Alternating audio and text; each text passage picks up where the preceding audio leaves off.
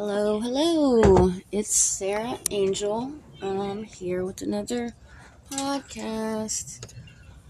I'm going to talk about narcissistic family members today. You know, the kind who can't get you out of their mind, the kind who obsessively feel like they have to talk about you and say shit about you just to try and make them look, better or feel better, when in all actuality, it's making them look even worse because it shows their true character and how they really are. Like, they don't get that every time they open their mouth and talk shit about a family member, it's not making the family member look bad. It's making you look bad because you feel like you have to make your family member look bad instead of try to work with family and help family like we helped y'all when y'all needed fucking money because you live with your parents and you don't get a job and help your man, and your man barely has, a good job. You got 3 kids while living with your parents, Don't, this girl, my sister-in-law, she's like an ungrateful, narcissistic swine.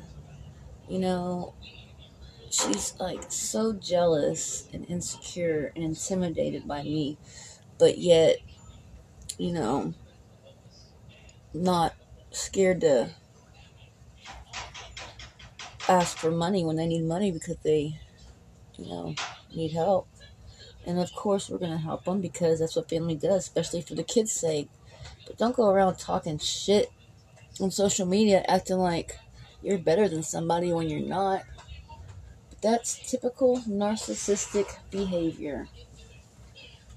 She's a covert, undercover narcissist that will always be a narcissist. She wants to talk shit about a situation with my man or me, and our older children, that our circumstances were fucked up and situations, happened where we had to make tough decisions and shit didn't work out how we planned it to. But it's like, don't go around thinking that you have any right to talk about anybody when you live with your fucking parents and you never had to make a grown-up decision in your life. Like, and you fucked up your kids. So, move around with that shit. You're just a very insecure, sad, pathetic piece of trash that will always be jealous and intimidated until you feel comfortable in your skin and you're not a fat heifer anymore. Until then, you're going to always hate on me. You're going to always be jealous of the position that we're in because you fucked it up by not supporting your man and backing him up. You always had to be jealous of him, of what he's doing with customers, and just nagging him that you made him give up. Did some fucked up shit whenever you left. So, move around. You're never going to get nowhere acting like that in life. You're always going to be sad, pathetic, piece of crap.